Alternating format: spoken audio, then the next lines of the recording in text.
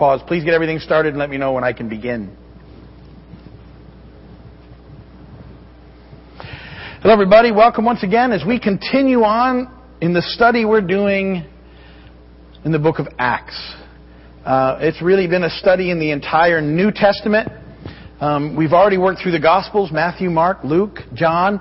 We didn't do them in exactly that order. We did Matthew, Mark, and then John, and now Luke, and then Acts together. Because, as I've said 26 times now, Luke and Acts were written by Luke to Theophilus, which means lover of God. And he is a historian, Luke is, who does a great job of chronicling for us first the life and ministry of Jesus, and then the activities of the early church in the book of Acts.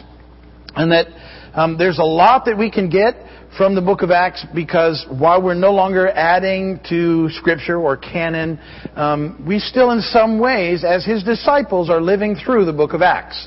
As we go out and do the things that Jesus has called us to do, the same thing that happened then is happening now. Jesus is with us, and as we're empowered by the Holy Spirit, and we're out there doing the ministry He's given us, encouraging people, praying for people, serving people, loving people, leading them to Christ, the church continues to grow and expand, which is what Acts is all about. And it continues to this day. Pretty impressive, really, when you look back and think how long this has been going on, and that you are tied into it through Christ. You're part of His story. And we say that all the time. History, but His story is what it is, and we're a part. And we're a part now. And we're adding to His story with every little tiny thing. And His story is made up of lots of little things.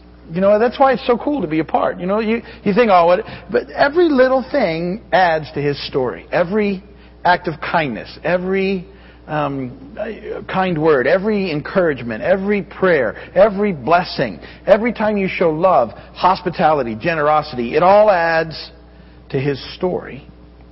And that's what it's all about. So we're moving through the book of Acts, just to give you a heads up. So this is Acts 26. Then we have two more chapters after that, 27 and 28. And this, we've been in trial, Paul's being on trial now for like 4 or 5 chapters. You'll be happy to know this is the last trial that's written about. And then Acts 27 and 28 are like the worst trip you'd ever want to take.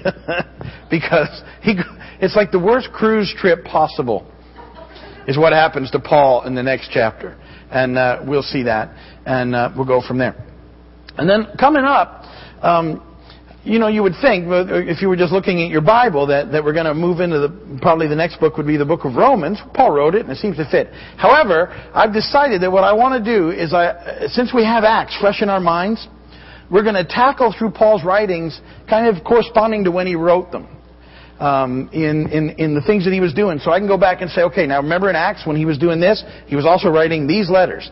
And so the next book up is 1 Thessalonians, followed by 2 Thessalonians, and then I have to go back and look at my list. I think it's 1 Corinthians, and then it's Romans, and then some of the other ones. But we can fit these into the events that we've been studying and to Paul's life. And how, relative age and what's happening. And I think that as we do, you'll be able to get more out of it in context. My hope is now that when we go and read Thessalonians, it was about a church that Paul had started in Thessalonica, and he was answering some questions for them. And that you can relate to that now. Because you know what? Those churches had problems. Do you know what every church has? Problems. There's no perfect church anywhere. They all got problems. They all got issues. Things they're working through. Things they're dealing with. And what would happen is, because Paul would go and start these things, and over time they'd say, well, you were only here like 6 weeks. What are we supposed to do now? And he would write back to them. He sent Timothy and Titus, and you'll see those guys. He had guys that he left, but things would come up. And it was all new. I mean, there's no church history to go to at this point in time. They're just making it. And so they would ask the guy who'd started them out, Paul. And Paul, led by the Spirit of God, would write and give them wisdom, which still works today. But held in context, it makes more sense. So you're not just taking stuff randomly that Paul says and applying it to situations that it wasn't intended to do. That we're not supposed to do that with the Scripture. So That's what's coming up. So if you like getting ahead, 2 more chapters in Acts, and then we're going to move into the 1st and 2nd Thessalonians. We probably won't do those a chapter at a time because some of them are only like 8 verses, 10 verses. We'll do several chapters together. Okay? So that's what's coming up. Okay. That's enough of a preview. Let's hop into Acts chapter 26. 32 verses. I will read them to you. You can follow along in your Bibles or in your bulletins, whichever is easiest for you. I'm reading out of the NIV. Whatever version you happen to be reading from is good with me. Verse 1. Then Agrippa said to Paul, "You have permission to speak for yourself." So Paul motioned with his hand and began his defense. "King Agrippa, I consider myself fortunate to stand before you today as I make my defense against all the accusations of the Jews, and especially so because you are well acquainted with the Jewish customs and controversies. Therefore I beg you to listen to me patiently. The Jews know all the way that I have lived ever since I was a child, from the beginning of my life in my own country and also in Jerusalem. They have known me for a long time and can testify, if they are willing, that according to the strictest sect of our religion, I lived as a Pharisee. And now it is because of my hope in what God has promised our fathers that I am on trial today. This is the promise our 12 tribes are hoping to see fulfilled as they earnestly serve God day and night. O King, it is because of this hope that the Jews are accusing me. Why should any of you consider it incredible that God raises the dead?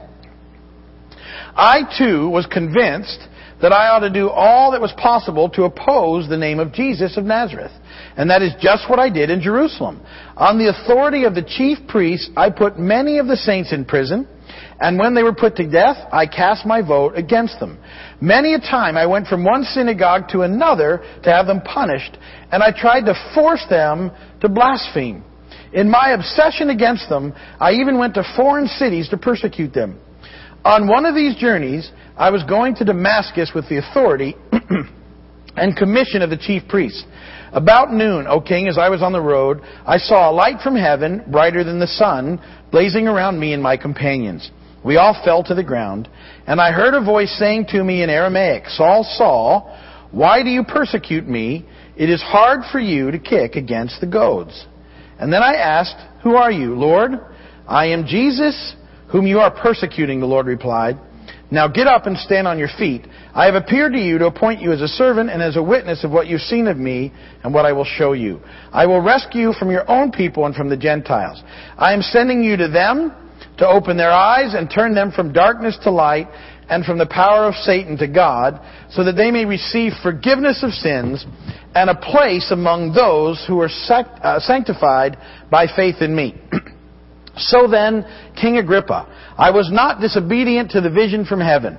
First to those in Damascus, then to those in Jerusalem and all Judea, and to the Gentiles also I preached, that they should repent and turn to God and prove their repentance by their deeds. That is why the Jews seized me in the temple courts and tried to kill me. But I have had God's help to this very day, and so I stand here and testify to small and great alike. I am saying nothing beyond what the prophets and Moses said would happen, that the Christ would suffer, and as the first to rise from the dead, would proclaim light to his own people and to the Gentiles. At this point, Festus interrupted Paul's defense. "You are out of your mind, Paul," he shouted. "Your great learning is driving you insane." "I am not insane, most excellent Festus," Paul replied. "What I am saying is true and reasonable. The king is familiar with these things, and I can speak freely to him. I am convinced that none of this has escaped his notice, because it was not done in a corner. King Agrippa, do you believe in the prophets? I know you do."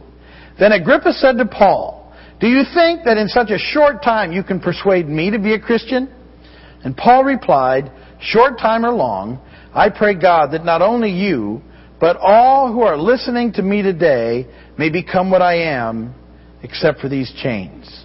The king rose, and with him the governor and Bernice and those sitting with them. They left the room, and while talking with one another, they said, "This man is not doing anything that deserves death or imprisonment." Agrippa said to Festus, "This man could have been set free if he had not appealed to Caesar." And blessed be the word of the Lord. All right, some neat stuff happens in there. And if you remember from the last time, the last sort of trial was with Festus, And so we've heard this defense now several times. This has been going on. And Felix had one, and in the Sanhedrin there was one, and the commander was trying. This has been going on now for quite some time. Paul's defense stays, right where he needs to stay. And I like the fact that he uses every one of these opportunities to present the gospel. It, to me, shows the heart of Paul. By this time, he's been in prison for a couple of years. 2 years is a long time to be stuck and whatever you're doing. And so hold that into tension as you read what he says. So since Paul's already, verse 1, when he's already presented his defense to Festus, he's now speaking to King Agrippa. Remember, King Agrippa is the grandson of Herod the Great, all his previous kings of Israel at this time have had some influence on the Gospels, and we reviewed that last week. I also like this, that Paul's motion, that before he begins his defense, it says motions with his hand. I like that. This is what I think he did, just so people were paying attention.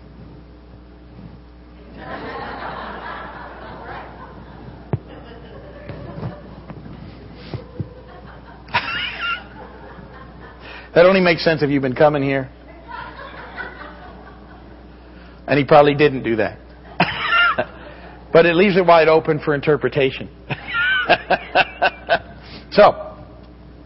And he gets their attention. As you would. If you go like this to somebody, they'll wonder what you're about to say. Ask me later how I know. Now, so he's got their attention now. It's his. All these people, remember, it's a big pomp and circumstance. All these royalty, they're all dressed up and official. And we looked at Agrippa and Bernice, his sister girlfriend thing, and they're all there. And Agrippa's Jewish, and so he's going to know more of this stuff than Festus does, because Festus has a Greek worldview. He's Roman, and they've been impacted by the Greeks, and so their worldview is different. That's why the resurrection stuff to Festus is like ridiculous, but not to Agrippa. He's got the background for it in the process. So I think Paul's very sincere in his remarks to Agrippa, because he talks about being fortunate to have the king hear him. I believe that because he wants to present the gospel to him. I think that's his heart. And so he's fortunate. He feels, at some level, I think he's got to start thinking that this 2 years has to mean something. Think about all the high-ranking officials he's been able to witness to that can have an impact on the world. And Paul has an impact on the world. Rome, Paul's going to spend time in Rome. We're going to read about that, 2 years at least. And he spends a lot of time. And we know he's ministering to prison guards and anybody else that'll listen. And he's actually in a rented home there. People are coming and going all the time. He impacts enough, he gets enough started there that eventually, in about 250 years from Paul's, that Rome becomes the seat of Christianity for a while. It becomes the official thing, which is good and bad. I mean, as soon as anyway. But anyway, it's all getting started because of what Paul's doing in this time. And so I love how God redeems time in this process. He even redeems this time in prison. And so I think Paul's finally thinking, oh great, look at this crowd. I get to tell them about Jesus. Okay, God, I get it now. 2 years, it's worth it. Because look at these people would have never sat and listened to a discussion on Jesus. And I love it too, because he tells them, listen to me patiently. So we saw a lawyer in the previous chapter, Tertullus, who said, I'll be brief. Paul's like, I'm not going to be brief. I waited 2 years for this. I spent 2 years of my life for this. You're going to hear it all. And he starts to talk. And so, verses 4 through 8, he's talking about how he goes back to his childhood. I mean, he takes it back. From a child, I lived the life of my forefathers. And in service to God, and in believing in the hope of his ancestors of the resurrection. And he begins this whole process. And then, verses 9 through 11, he says, not only was I, extremely committed to Judaism, because he was a Pharisee, which was the strictest group of them all in the way that they did things. Not only was he extremely committed to them, but he had been fanatic in his opposition to Christianity. He brings it up. And I wonder, it can't be easy to bring that stuff up. And you know what I mean? Don't you think I would guess there's some conflict in what he did to the people and the message that he now would do anything for, that because he didn't know, he persecuted them to the point of death. And not only the ones that he went after them from town to town, from synagogue to synagogue, trying to force them to blaspheme.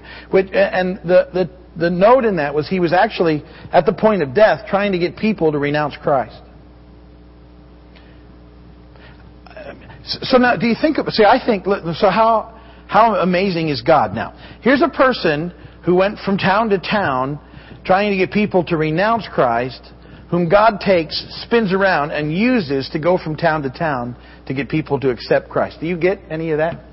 Does that make you stop sometimes and go, wow? See, that's why you got to know God can use any of us. See, that's what He does. He turns us. It's fascinating to me to watch what happens and how God can use anybody. Anybody. It changes everything.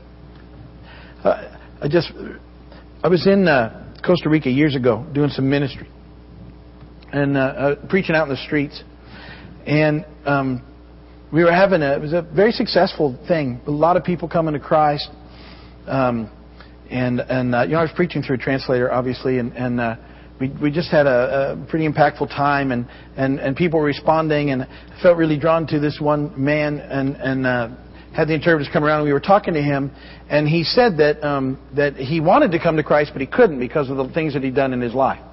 And we found out he was some type of gorilla at some point, and he'd done a lot of things that I don't even want to mention.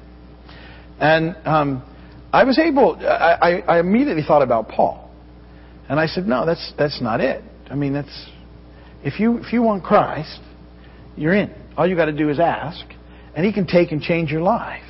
And we prayed, and he responded, and it was cool. And what was cool was that situation, that guy, which was it took quite a while, but he came through. Do you remember when we were talking about the woman at the well? If you were here Sunday, we did it on Sunday, right? I did. Yes. If you were here over the weekend, I talked about the woman at the well, and I said the cool thing was when she came to Christ, she immediately went back to her town and brought people out. This guy, after this huge thing that we went through, and he came to Christ, he left. He scooted. I said, what happened to that guy? Because we weren't left yet. He came back with like 30 people. And most of them got saved too. I mean, it was cool stuff. But see, that's the kind of stuff God does. See, He's in the restoration business. He's in the change business. It doesn't matter what you did. You're in the kingdom, you're not known by what you did. You're known by whose you are and who you are and what you're doing for Him. And I love that stuff. And so Paul, he's telling them all this stuff he did, but I'm still fascinates me how those things happen. So in effect, he was doing everything that he could do to wipe Christianity out. Everything that he could do. And then verses 12 through 18, he tells the story again of his conversion on the road to Damascus, which, now we've heard numerous times. And about the bright light falling down and the Lord appearing to him and who are you, Lord? This time they add a statement that I thought we better define, because the statement is kick against the goads. Did anybody wonder what that meant when I read it? Or you're just kind of going, kick against what? And other translations use funnier words that we don't even going to go to. But kick against the goads is one we're dealing with. That's the NIV. Now a goad is a long stick with a pointed end that was used for prodding animals. And it was very long, mostly to drive oxen and stuff, and it was very sharp, and it was used to keep them going, and it was used pretty gently. That's all they needed. But if the animal kicked against it, it would pierce their flesh. It would hurt them. And that was the expression, kicking against the goads. It's a metaphor that when you fight the direction you're supposed to go in, it hurts you. And so the metaphor for us in the process, as it relates today, if you ever want to use it, because people are going to look at you, stop kicking against the goads, But and if you're gonna use it, you got to just act like they ought to know what it's supposed to mean. Okay? Just trust me. Stop kicking against the goads and change it on. It means that there's a life and a way to live life that's behind us and a way to walk this thing out. But we often fight it because of our sin nature. We fight it all the time. And in so doing, it's not that we're hurting God. We're hurting ourselves. And that's the struggle. And that's what's happening here. Paul was like thinking he was doing the right thing, but he was so doing the wrong thing that was the big mess in the process. Okay? So apparently the Lord said to him, and it's the first time it gets recorded for us, stop kicking against the goads in Aramaic. There you go. Acts 26, 19 through 23. Paul summarizes ministry everywhere. And then he says that the message that he preached was a fulfillment of Old Testament prophecies concerning the death and resurrection of the Messiah. That his message is just a fulfillment of everything everybody's been waiting for. It's all been about the Messiah anyway. He said, this is my message. This is what we're waiting for. This is the whole deal. And that Jesus is the Messiah. Now, this is where Festus pops in verse 24 through 29. And he says, because remember, now he's a Roman, he's got a Greek worldview. And they don't have any place in their worldview for resurrection. And so, his only thing is, he's just saying to Paul now, in front of all these people, dude, you just lost your mind. Now, he's listened to him a lot. He knows he's really smart. He says, you're so smart, you're crazy. I like that. And Paul just says, I'm not crazy, but I've already explained this to you. I need to talk to King Agrippa because he's got the right worldview. And so he keeps shifting the conversation now back to Agrippa. See, it's really all about him. And Paul knows that Agrippa has been listening very closely to this conversation. My belief is that he's getting to Agrippa. See, you don't think after Paul has been all around the world leading people to Christ, he would have a sense of when the Spirit's moving on somebody that's about to come in? And I think he thinks he's right on the line here. And so he asks him this brilliant question. King Agrippa, do you believe in the prophets? And see, here's the thing. He does. Agrippa does. We know it's his background. But if he says yes, he basically means that he's agreeing with what Paul is saying about who Jesus is. And he's in this big meeting with all these important people. And so his answer is pretty much all he can do. His answer comes in the form of sort of a joking question to Paul. It's a deflection. So if you catch it, you need to know he's deflecting here. Because the Spirit of God was moving on him, and he's got a lot of mess he's got to deal with. Let's hope that he did. Because Agrippa says to Paul in verse 28, do you think that in such a short time you can persuade me to be a Christian? I think it's a joking rebuttal, but I think what he's saying is, I'm almost in. And I got to back off. Because he gets it. It's very persuasive. Paul was amazingly persuasive. Now Paul takes this answer really seriously. And it again demonstrates the heart of Paul. Now here's the thing. Here's the people that have held him captive, that have keep putting him on trial. They're all in the room. Everybody, all this stuff's been going on. All these people who've been holding him back and holding him down. And he says that his prayer is that Agrippa and everyone that's listening would become like him. Become like Paul. Meaning be a Christian. Except for the chains. Except for being imprisoned. Do you get, that's, love your enemies displayed from someone who, you would guess that it would be easy to be sitting there for 2 years and be wanting to curse these people. Have bad things happen to them because they've held you captive. And there's so many other things you do. But Paul says, I'd like to see all get saved. That would make it all worthwhile. That all of you would become Christians.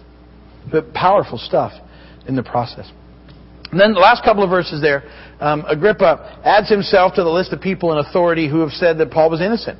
So, and that list includes the Pharisees at that trial, the commander in Jerusalem at his thing, Claudius Lysias, Governor Festus, all these people have said, Felix, he's innocent. He hasn't done anything. And so the list continues to grow in the process. But Paul has requested to go to Rome. And sure enough, he's going to go. But see, God uses that. He said, God's with me. God's going to use that because Paul's been wanting to go to Rome for a long time. And that's how he takes him there. And like I said, next week we'll look at 27 and chapter 27. And it's the worst cruise ship trip imaginable. But no trial in it. And then in the last chapter, we'll see him get set up in Rome and where it goes from there. But that's good enough for today. If you're watching by video or on the internet or wherever you happen to be, God bless you guys. We'll see you soon. Thanks for watching. You can turn off the recording. We're going to go ahead and